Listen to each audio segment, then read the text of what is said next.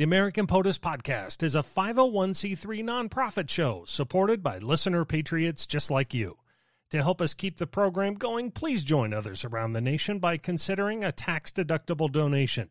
You can make your contribution and see what exciting plans we have for new podcasts and other outreach programs at americanpotus.org.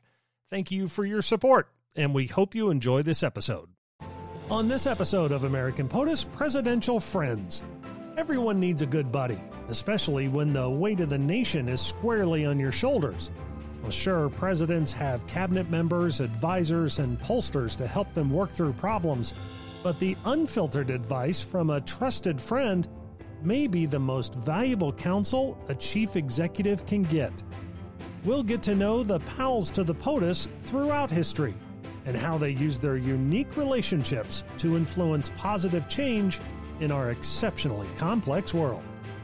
That's coming up on this episode of American POTUS. I'm Scott Brunn. With the help of presidential scholar Alan Lowe, we're opening the book on the men who have held our nation's highest office. In each episode, we'll tap into our nationwide cabinet of historians, authors, experts, and others to reveal the most compelling moments from these extraordinary patriots. To help us get into the complicated but essential relationships between a POTUS and a confidant is best-selling author Gary Ginsberg. He's more than qualified to speak about personal relationships in the White House. He's been in the building firsthand and witnessed these friendships and studied them throughout the history of the office. He's written a terrific new best-selling book called First Friends: The Powerful, Unsung, and Unelected People Who Shaped Our Presidents. If you're interested in getting a copy, which we think you should, it's a great book, we'll link to the title on our AmericanPOTUS.com website. Gary, we appreciate you joining us. I guess this means you're now a first friend of American POTUS. Is that right? It's a great honor to be a first friend of your podcast. Thank you for having me on. Well, Gary, thanks so much for joining us. I really enjoyed First Friends so much. And in that book, you describe 9 relationships between a president and a close friend. Tell us, how did you define friendship? And then how did you choose those specific relationships? Yeah, well, I wanted to define friendship in a way that would make the book feel fresh. So I really tried to avoid relationships that for the most part were already part of presidential literature. So I defined first friends as people who were neither close family members or members of the president's staff, because I think we all agree that our relationships with our family are by nature different than our relationships with our friends. And I think in politics, staff, people whose jobs depend on their relationship with the principal, who serve at the principal's pleasure, also have by nature a different kind of relationship. So I really excluded those two categories so that the friends could be pure friends and not a first wife or a chief of staff. So then in terms of the 9 that I chose, first of all, I wanted to choose friendships that kind of spanned the entirety of our country's history, from its founding up through to the present. So I started with Madison and Jefferson, and 2 of our founding fathers, and I ended it with Bill Clinton and Vernon Jordan. And with Clinton and Jordan, I did that in part because I had witnessed that friendship. And I was also able to ask President Clinton, a man who had numerous first friends and had probably the greatest capacity for friendship of any of the 45 men who've occupied the office. I was able to ask him, who is your first friend? And he told me it was Vernon Jordan. So I certainly wanted to do that. Another president who had an enormous capacity for friendship was John Kennedy. I wanted to do one of his friends. I didn't want to do the obvious choice of a Lem Billings or perhaps a Ben Bradley. So I asked his daughter, Caroline, whom I've known for decades, and I said, who is your father's best friend? And she gave me the novel name, a name I really hadn't heard of, to be completely honest, the British ambassador to the United States, David Ormsby Gore. And I think, or at least I hope I show in my chapter, how special that friendship was, both on an intellectual level, in terms of the foreign policy advice he gave, as well as on an emotional level, that he really was Kennedy's best friend, as was his wife to Jackie in those final years in the White House. Very interesting. I think great choices. Let's go back to Jefferson and Madison. I'm going to ask you the same question in some form for each of these friendships. What brought and kept Jefferson and Madison together in such a very close and consequential relationship? Well, I think they came together for two essential reasons. First, I think they genuinely respected and admired each other. But secondly, I think they both realized to be the best they could be, they in a sense needed each other.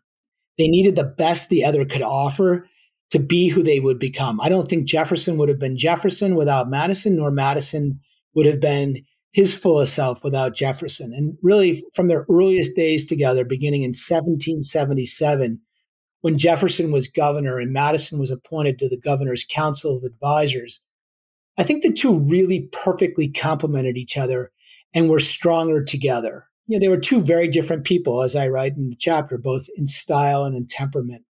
Jefferson, as we all know, was tall and dashing, 6'3", quick of wit. He was idealistic, had big, bold ideas, and an equally big personality. He liked to move quickly, make bold decisions. But Madison was the exact opposite. He was 5'4". He was sickly. He was quiet, unsure of himself. But he possessed a brilliant, exacting, pragmatic mind, but somebody who preferred to proceed carefully and cautiously, kind of the opposite of Jefferson. And he also knew how to take big ideas, Jefferson's big ideas, and turn them into actionable ideas. And actionable programs. So I think they complemented each other perfectly. And it was this combination that I think was responsible for so many of the core structures of our government. I recall Jefferson writing Madison and talking about the idea of changing the structure of government every generation, not tying the next generation down. Yeah. And Madison being that practical guy saying, well, that's an interesting idea, but maybe not the most practical thing. Exactly. Imagine having to change all of our laws, all of our structures every 19 years is how Jefferson defined a generation. It would have been utterly impractical. Just a wee bit, yeah. Bit. Now, that friendship, though, they were the perfect pairing, as you say. It was tested, especially during the debates over the ratification of the Constitution. So how did they differ on ratification? And then afterwards, talk with us about how Madison became, post-ratification, the foremost Jeffersonian. Well, the rift, between them started almost as soon as the Constitutional Convention ended in the fall of 1787. Madison was really the intellectual heart of the Constitution that emerged from that convention. And what he does immediately after the convention ends, and you have to remember, there was a strict rule on any outside discussion of the deliberations inside that hall.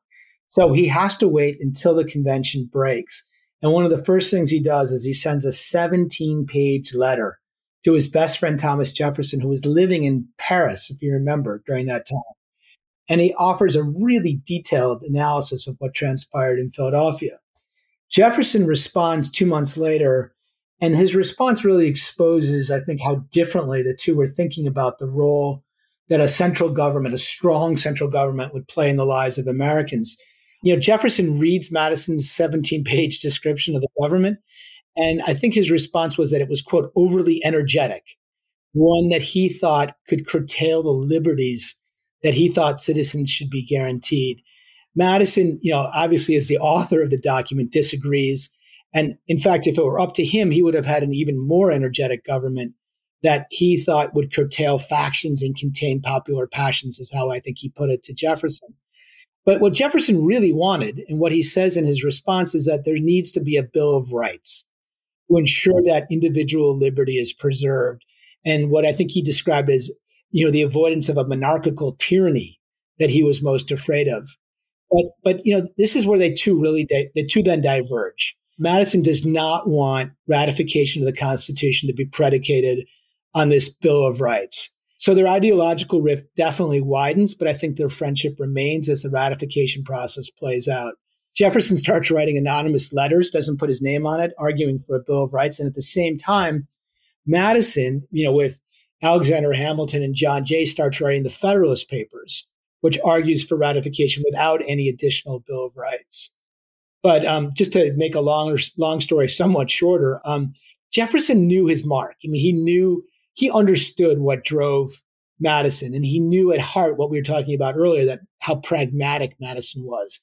And he was right, because what happened with Madison is he tries to, he runs for the Senate against James Monroe. And back then, the Virginia legislature would essentially vote as to who would be the senator. He loses in part because he's not anti-federalist enough, right? He's not supporting a Bill of Rights. So now, a year later, he's running for the House, and he doesn't want to lose again. And he knows that the only way he's going to ensure he's going to this new Congress is to support a Bill of Rights. And so he comes around to it. He becomes the author, in fact, of 19 amendments that eventually get reduced to 10 and then become enshrined in our Constitution. So in a sense, Madison becomes not only the father of our Constitution, but the father of our Bill of Rights. And the friendship obviously survives. So let's move on. You talk about the President Franklin Pierce and his friendship with the famed author Nathaniel Hawthorne, and you rightly say that's the only one where the friend is better known today than the president. So what brought Hawthorne and Pierce together, and what kept them together as friends? Yeah, I mean, it's funny because I had no idea that Hawthorne was best friends with Pierce until my father-in-law told me. I just thought of Nathaniel Hawthorne as that author of Scarlet Letter, which, I think a lot of us felt we were, totally subjected to. But my sister, who's an English professor, says I'm completely wrong about it. So I owe an apology to Nathaniel Hawthorne, I guess. Maybe give it another read. Maybe. I don't know. Another read for sure. But, they were both Northerners who, crazily supported the institution of slavery. And Pierce was he's both one of our least known presidents. Only 7% of a C-SPAN survey of Americans could even identify Pierce as president. He had a terrible presidency, both personally and as our chief executive. But even in his inaugural address in 1853, he says in strong, clear terms that slavery is recognized by the Constitution. And if I'm correct, he said something like slavery stands like any other admitted right. He was an unabashed supporter of the institution of slavery. And because of that support, he really kind of lit the powder keg that exploded with the Civil War 4 years after he left office. And he signed the Kansas-Nebraska Act, did he not? Correct. It was authored by Stephen Douglas. He never should have supported it. It abrogated the Compromise of 1850 and the Missouri Compromise, in the Compromise of 1820. And that was really the beginning of the Civil War with the passage of that act. It started the hostilities that really never let up until the secession at the end of 1860. Do we know how they first met? And we do. Hawthorne stuck with him through some pretty tough times. He did. And Hawthorne, I should just add, also saw slavery as a constitutional right. And he thought that the abolitionist views of his fellow writers and citizens in Massachusetts would result in the dismantlement of the Union. He became as much a pariah in his literary community as Pierce became a pariah to his communities in New Hampshire and among citizens who did not support slavery during his presidency and afterward. They met on a stagecoach on the way to Bowdoin College in 1821. Pierce was returning for his second year. Hawthorne was just starting. And like Jefferson and Madison, they were complete opposites in personality and looks and temperament, but it just clicked. And it started a lifelong friendship. And one of the reasons I should add that Hawthorne remains such an avowed supporter of slavery is because he was such a supporter of the Democratic Party, because he needed patronage jobs that came from his support of the Democrats throughout that period. The Democratic Party basically controlled the presidency almost uninterrupted from Andrew Jackson right through to James Buchanan. And Hawthorne couldn't make a penny from his books. He needed jobs that Pierce provided either through his friends in the Democratic Party or directly from him. And for him to have diverged on such a central issue as slavery would have jeopardized that gravy train that he so needed to eat. So I know they were friends. Do we know if Pierce was a fan of his writing? It's not clear. I was looking for that very question. He was such a good friend of Hawthorne's that he had a portrait done of him that hung in the White House for the entirety of his time there. They also, they traveled together. In fact, Hawthorne dies in Pierce's arms, essentially at the end of my chapter. He gets sick. Pierce takes him up to northern New Hampshire to get some fresh air. They check in at an inn. Pierce goes in to check on Hawthorne throughout the night. The second time he walks into his room, he feels his pulse. He realizes his best friend is dead. He opens the pocketbook that's lying next to his bed. And what does he see inside but a picture of himself that Hawthorne carried with him? And that just kind of, I think, illustrates how close the two of them were. Fascinating. Wonderful stories on a president we don't hear that much about. So was really glad you included that in First Friends. Now, a president we do hear a lot about is Abraham Lincoln. He had only a few close friends throughout his life, and chief among those was Joshua Speed. So how did Lincoln and Speed meet, and what led to their becoming extremely close friends? Yeah. They meet in 1837. Lincoln shows up in town. He's going to start his legal practice. And he needs bedding. And he walks into Joshua Speed's dry goods store. And he says, hey, do you have any bedding? And Joshua Speed says, yeah, but it's $17. Lincoln does not have $17. Speed says, well, I got a double bed upstairs. Go up and check it out. If you like it, you can stay. Don't need any bedding. So Lincoln walks up the staircase, checks out the bed, comes back down and says, Speed, I'm moved. Yeah. And for the next 4 years, they shared that double bed, although I don't think it was a sexual relationship in any way, but they become as close as two men can. They eat all their meals together. They share their deepest, darkest secrets. They share their aspirations. They go out and basically carouse for women in an late 1830s kind of way. Right. Through Speed, he meets Mary Todd, but it takes its really kind of profound turn in 1841, in January of 1841, when Lincoln had proposed to Mary Todd a little bit earlier, but then has second thoughts, real misgivings, and decides to take it back. At the very moment that Speed says to him, now remember, it's been 4 years that they are such intimate friends, Speed announces to him that he's moving back to Kentucky to take care of his family and the family's plantation. And those two events put Lincoln into a deep, deep depression, such that he becomes suicidal. And he takes to his bed, and Speed ministers to him as any true best friend would. And he has to take away all sharp objects to prevent Lincoln from killing himself. But it was really only because of that friendship that Abraham Lincoln gets through that depression, and then obviously goes on to become president-elect. And that's when the story gets really interesting, because Speed then reappears in his life and plays a pivotal role in keeping Kentucky in the Union, and thereby helping Lincoln to win the war and save the Union. And they had kind of a splitting apart in the interim period there, when after Speed goes back to Kentucky, right? They did. Yeah. They did. And in part, they split apart because of unpaid legal bills. Lincoln was, I think, annoyed that he had to do all this legal work for Speed, and Speed didn't pay him. But in part because they had such different views about slavery.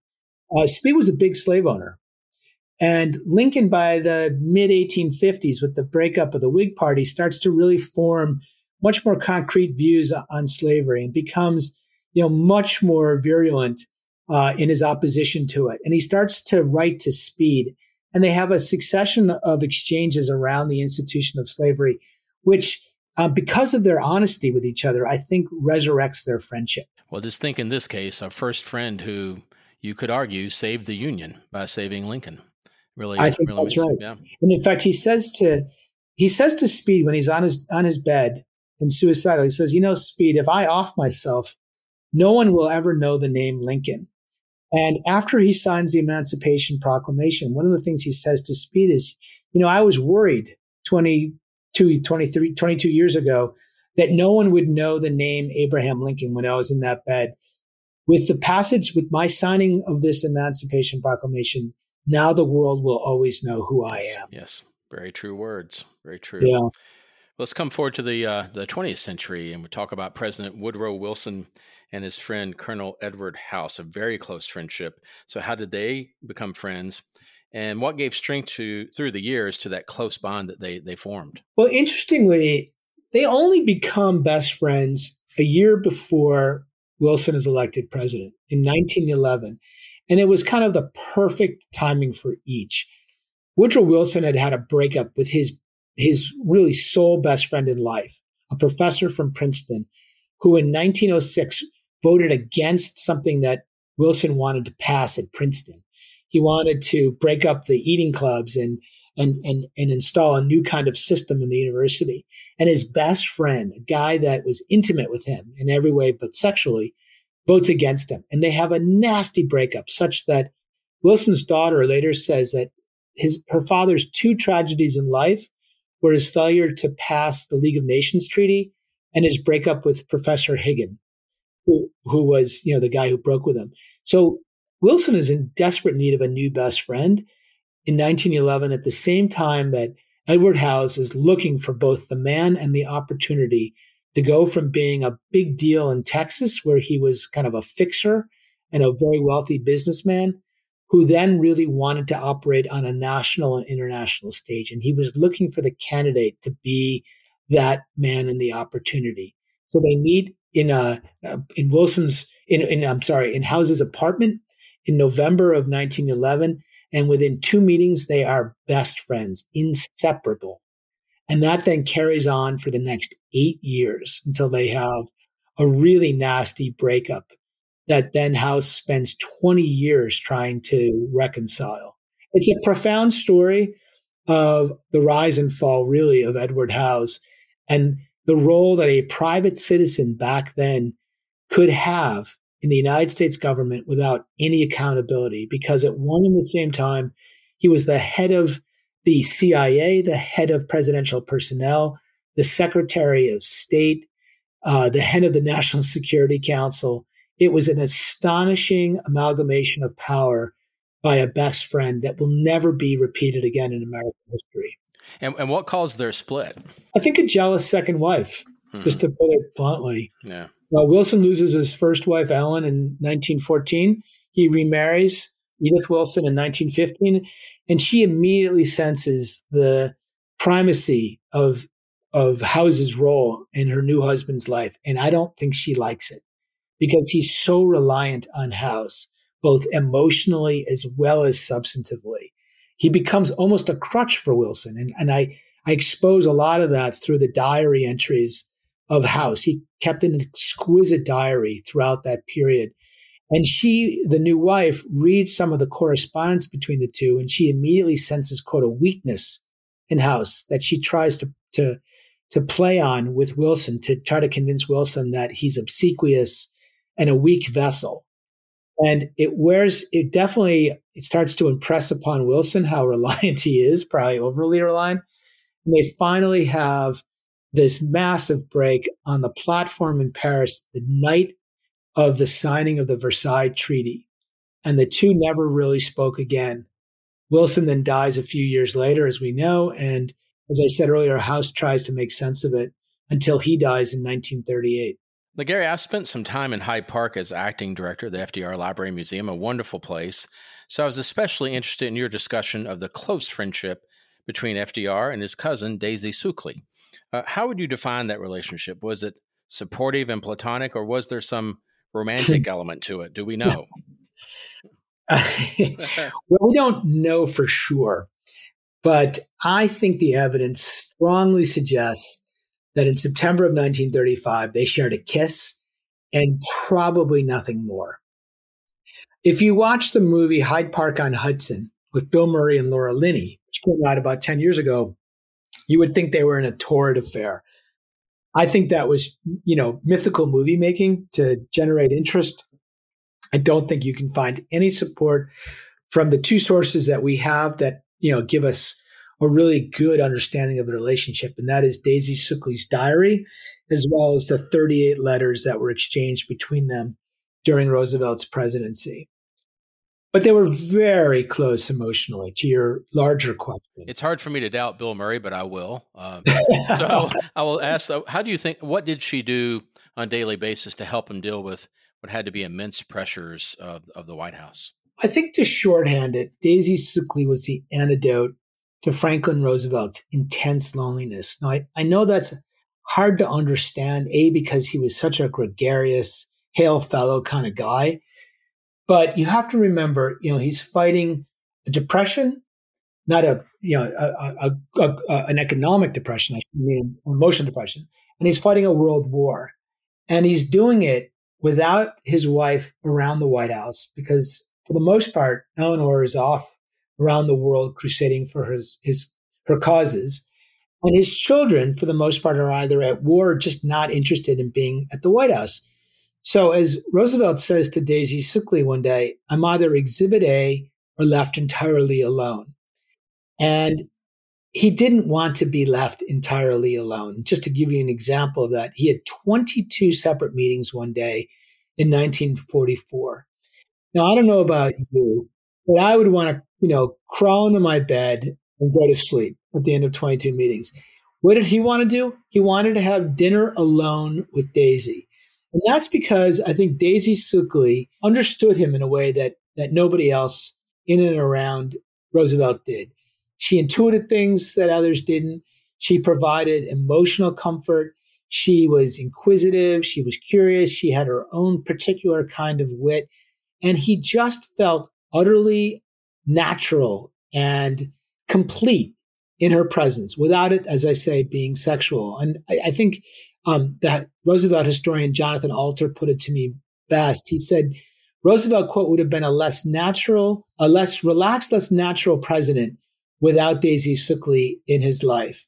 And I think that that's true. And certainly you get that sense from reading Daisy's diary and all the time they spent together, particularly in those last 4 years of his presidency. She really was the antidote to that loneliness he felt when he was no longer exhibit A. I will say, I will note that Jonathan Alter has been on American POTUS speaking with us about his biography of Jimmy Carter. We really which is great. Really a terrific book. Yeah. So I've got to admit, let's skip forward to Harry Truman. I didn't know anything before reading First Friends about Eddie Jacobson, his close friend. What made Eddie Jacobson and Harry Truman such good partners, good friends? Well, they actually were partners, which is interesting. They met in 1903 when Eddie Jacobson starts making deposits as a 16-year-old at the bank where Harry Truman was a teller.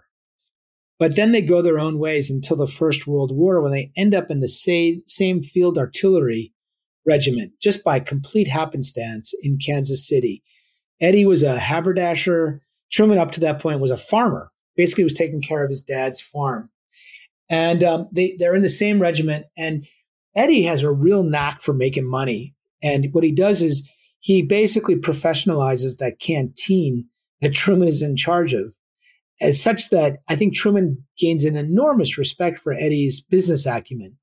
And they go into business together right after the war. They form their own haberdashery in 1920 in downtown Kansas City. It thrives for a year until it goes bankrupt, essentially, in 1922. But in those 2 years, they formed a really deep friendship. They were both really common folk. They were able to talk pretty plainly to each other. I think they had enormous respect for each other's honesty, integrity. They spent a lot of time together in those intervening years while Truman kind of, ascended the political ladder, while Jacobson just essentially continued to sell men's clothing. But their friendship remained. It would really never change from those early 1920s. And then it has that climactic moment in 1948, which I think changed history. And I think their friendship is really the best example of how a friendship can change history, in the ability of the friend to speak the blunt truth to the president of the United States, which is what Eddie does. All about the recognition of Israel. Correct. Right. And Jacobson was a huge supporter of that. How did he talk to Truman about that issue and make his thoughts known? Well, in 1948, Truman has to decide what to do about the land of Palestine. The British mandate is running out in May of 1948, and he has to decide whether the Jews should have their own state, should the Arabs that are living there have their state, should it just remain under a UN trusteeship. And he's frankly just exacerbated. He doesn't want to deal with the issue anymore. Jewish lobbyists had been hectoring him, and he got really perturbed. And by March of 1948, he's had it with the issue. At the same time, Jacobson has become kind of a big believer in the need for there to be a Jewish state. It's 3 years after the Holocaust. There are millions of Jewish refugees, and he recognizes how important it is that Truman support a Jewish state. So he flies halfway across the country one morning and goes in to see his friend, Harry Truman. And the appointment secretary, Matt Connolly, knows that Jacobson's his best friend. And he says, sure, go ahead and see Harry. He's sitting there. But one thing, do not raise the issue of Palestine. He doesn't want to talk about it. So he says, sure, I won't say a word. Walks in. They make chit chat. And then Truman looks at him and says, well, Eddie, what are you doing here? You've never asked for anything. Like, why'd you fly halfway across the country? And Jacobson says, Harry, you have to see Chaim Weizmann. Chaim Weizmann was the foremost Zionist of the day. He was sitting in New York waiting to have a really important meeting with Truman to convince him to support a Jewish state. And everybody in America who supported a Jewish state knew that for Truman to support it, he needed to see Weizmann and be finally persuaded. But Truman will not see him. So he says, you got to see Weizmann. And Truman says, I ain't doing it. I am sick of this issue. I can't believe you flew halfway around the country to get here to tell me this. You Jews, no, you're never satisfied. Jesus Christ didn't satisfy you when he was alive. How am I supposed to satisfy the Jews? You guys have been hectoring me. You've been embarrassing me, insulting me. And he turns his back. And Eddie doesn't know what to do. He knows he can't walk out of that office without getting Truman to agree to see Weizmann. So he looks around the Oval Office and he sees a little bust of Andrew Jackson. Now, only because he was a lifelong friend of Truman's does he know that Truman's hero in life is Andrew Jackson. And he knows how he thought about Andrew Jackson, how he felt about him. So he says, Harry, I'm looking at this little bust of Andrew Jackson. How would Andrew Jackson react to hectoring from people who are giving him a hard time? Would he capitulate? Would he be so scornful? Would he be so weak? Would he be so weak and against these quotes? Would he be a sissy? I think is the word he actually used. And he said, do the right thing. Do what Andrew Jackson would do. You need to see Chaim Weizmann. You owe it to him. You owe it to yourself. Be the man that you know you should be. So Truman turns his back again, starts drumming his fingers against the desk, turns red-faced, swivels back around after a minute. He says, God damn it, you son of a bitch. I'll see him. And sure enough, a few days later, Weizmann comes down from New York. They have the meeting.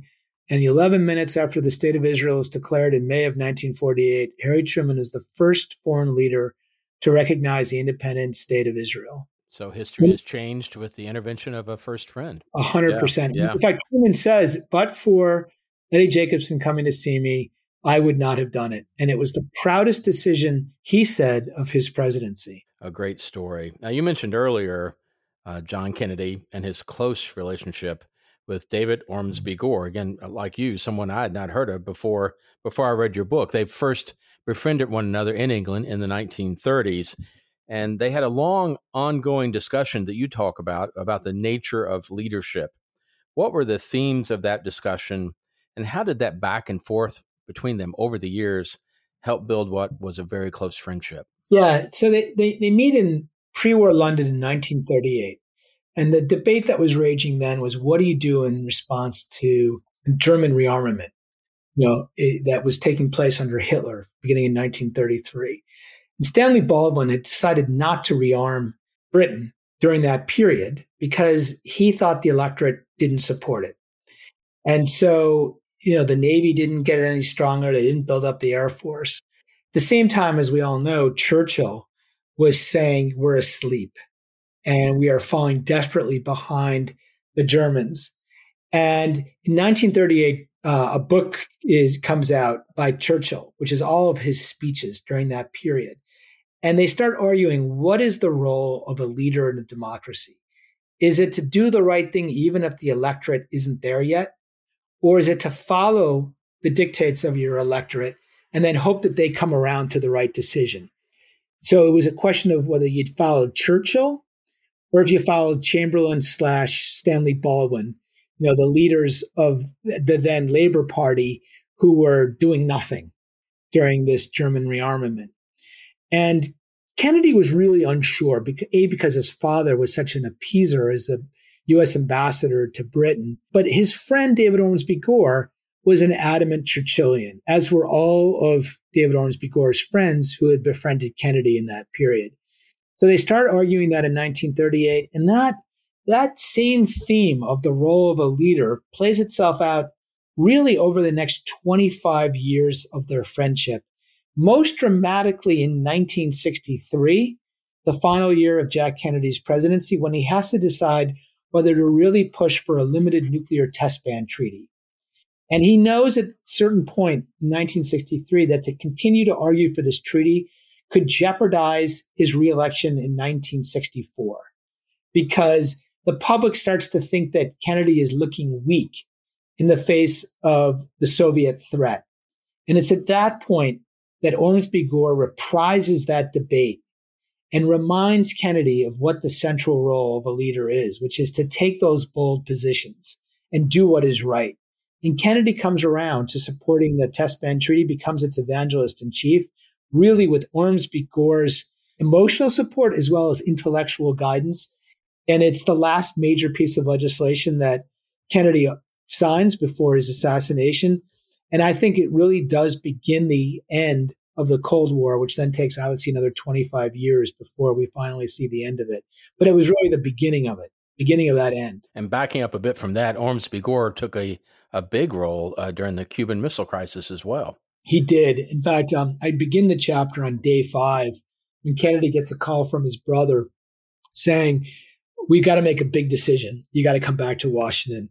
The XCOM has reduced our options to two, whether we're going to blockade or bomb Cuba, and we need you to come back." So he cancels a full day of campaigning for the midterms in 62, comes back. And one of the 4 edicts that he issues to his staff is, "I want to see David Ormsby Gore tomorrow morning when I'm back in the White House." And that began a series of conversations during those final 6 days or 7 days that where Ormsby Gore plays a critical role in advising Kennedy on how to navigate that crisis. He argues out the blockade bombing question on day 6, on day 7, or day 8. He goes over, how to sell the idea of this crisis to a skeptical European and American public by issuing satellite photographs. He helps Kennedy message the televised address to the nation that Monday night. And then he's critical in setting the appropriate perimeter for the blockade itself. He's the one who spots that it's too far out. It's 800 miles. And he says we need to give the Russian captains more time to think about whether they want to break this blockade. Let's move it into 500 miles. And it was really at his instigation that they agreed to move it into 500 miles. And he plays a critical role in just being a kind of unseen, unsung advisor to Kennedy through the remainder of those 13 days to get him through that crisis. I was curious during reading, it was really a fascinating part of your book. Were there concerns in the U.S. or in the U.K. about Ormsby Gore's role during that crisis? Well, not really, because, Macmillan had been fully read in, and Macmillan, who was the prime minister, was having, regular conversations with Kennedy. They had that special relationship was really special during those 3 years that Ormsby Gore was the ambassador and Macmillan was the prime minister. So the British government was fully read into it all. I think it was unusual that Ormsby Gore would argue for that 500-mile perimeter without any instructions from his government. But I think that Macmillan and everybody in the Foreign Service and Foreign Ministry of State, that's really the official title, understood the unique relationship that their ambassador had with the President of the United States. And they were reminded of that throughout those 2 years that Kennedy was president and Ormsby Gore was the ambassador. It's a relationship unlike any in American history in terms of an ambassador, a foreign ambassador and a United States president. Yeah. Absolutely fascinating.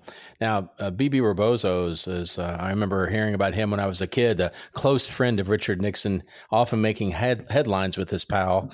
Could you remind us who B.B. was and how these two men who were quite different became close friends?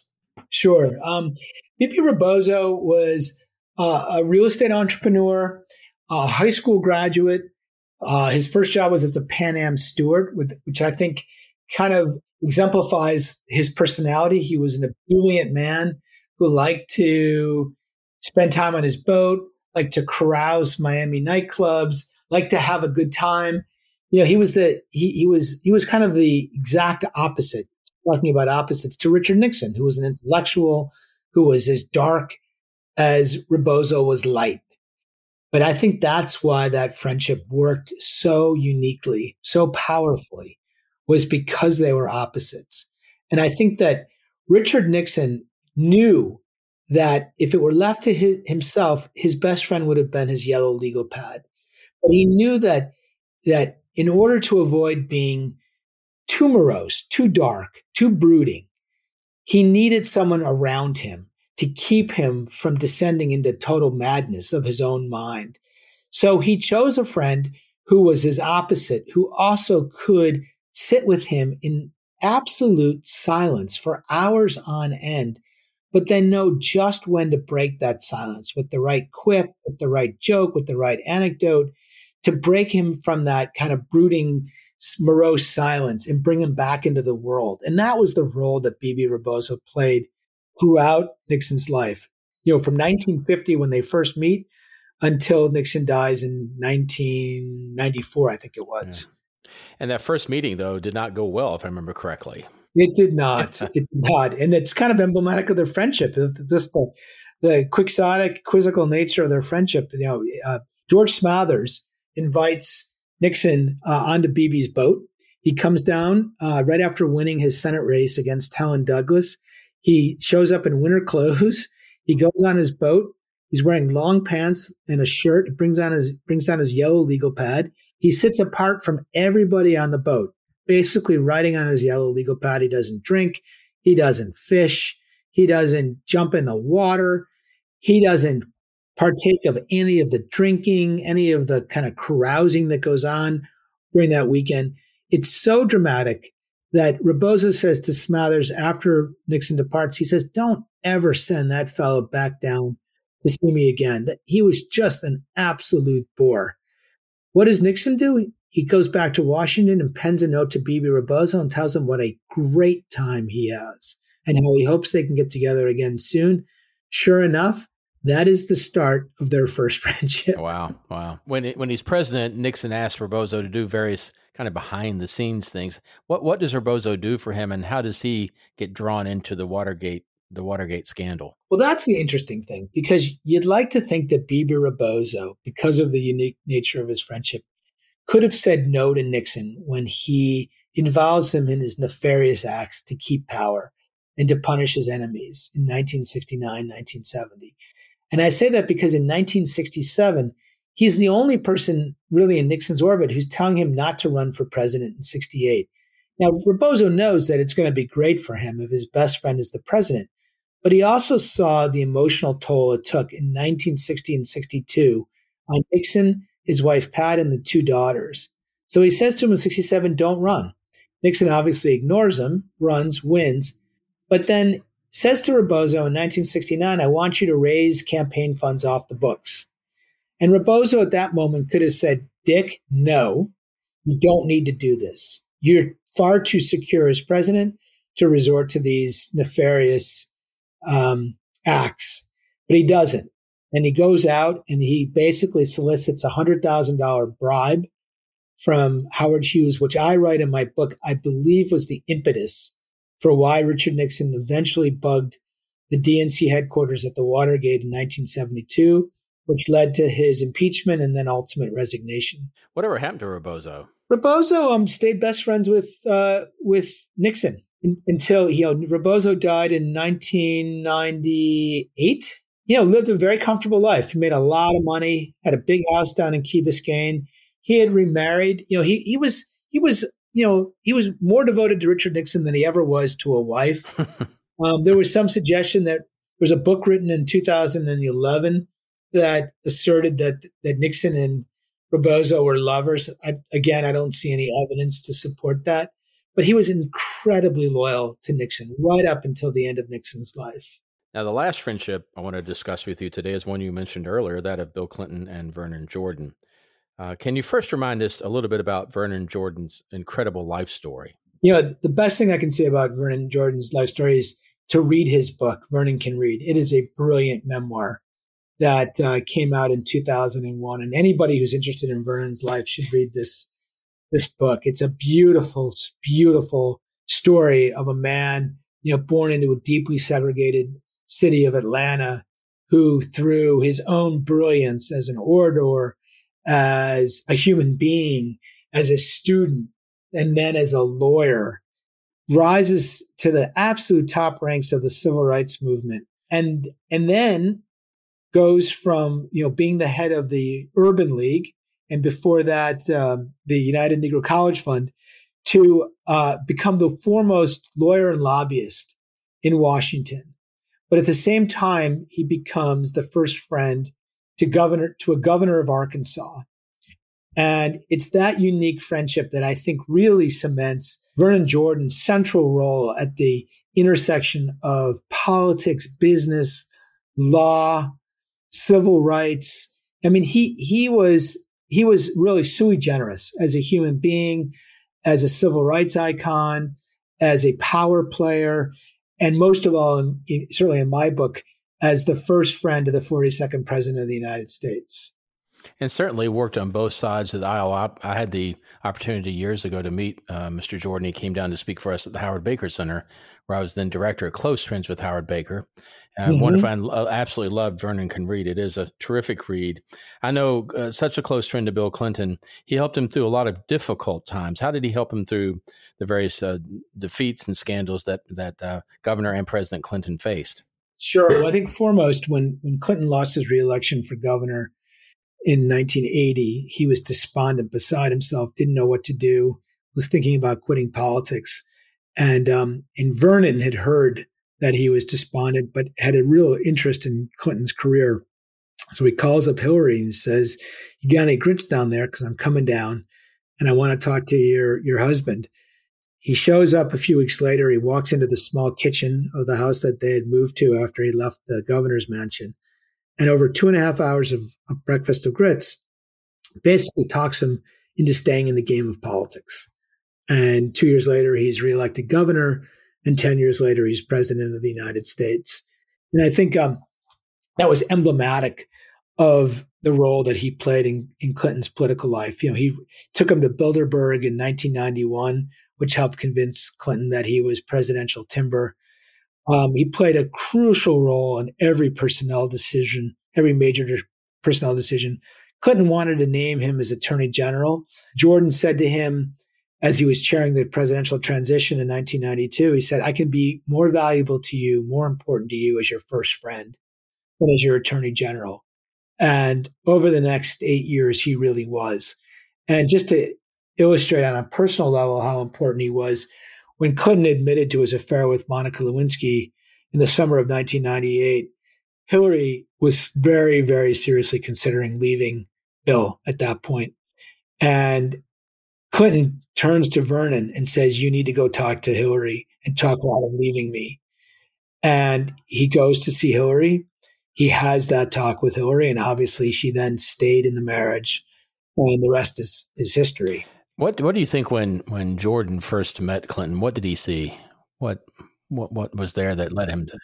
I think he saw a man like himself, larger than life, huge personality, enormous charisma, quick-witted, funny, great sense of humor, who loved sports and loved politics. They just bonded instantly, as I write in my book.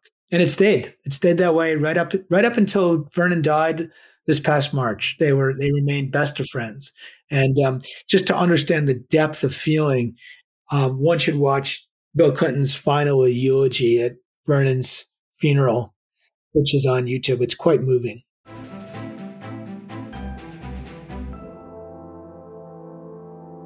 All right, Gary, we've talked a lot about these friendly relationships before, during, and after the White House. Now let's get a little more personal and find out which of these presidents we might like to have as a friend. Okay. Okay. Sounds good. Yep. So to keep it fair, we'll keep these questions to the list of presidents we've talked about today. So Okay. Jefferson, Madison, Pierce, Lincoln, Wilson, FDR, Truman, JFK, Nixon, and Clinton. Okay. Which POTUS would be the first one to buy a round of drinks at the bar? Oh, that's easy. Franklin Pierce. No. Because he was a drunk, right? No one liked drink more than Franklin Pierce. You know, his father ran a tavern out of their living room back in New Hampshire. And look, let's face it, Pierce dies of cirrhosis of the liver because he was essentially a drunk for most of his life. So he would be the one to pour the drinks. Thanks, Frank. Okay. Yeah. So which POTUS is the friend who organizes everyone else for a get-together? You know, that one guy. Yeah. Bill Clinton. Oh, yeah. Because he's the epitome of the connector and the glad-hander. Okay, so which POTUS is the one you can count on to tell you the hard truth, no matter how much it hurts? Got to be James Madison. Just ask Thomas Jefferson. Right. Always the one to tell him the hard truth, right? He had the most precise and thoughtful mind. And he was also the one who would consider every angle to every problem before he ever issued an opinion or a command. So which POTUS is the one you want to give the best man speech at your wedding? It's between Clinton, whom I've heard give a best man speech, and Kennedy. But I'll say Kennedy because I think he was the most quick-witted, funny, and probably charming of all the presidents that I studied. Okay. Ask not what you can give to your husband. Yeah. Ask what go ahead. I'm sorry. Go ahead. Nice. Yeah. Right. So, Gary, on the opposite side of that, which POTUS is the friend you don't want to give the best man speech at your wedding? You know, that guy. Yeah. I think it's going to be Kennedy again, because you just don't know what havoc he might create with all the bridesmaids. That's very true. I could see Nixon standing there with a yellow pad. Yeah, exactly. That might, right. Exactly.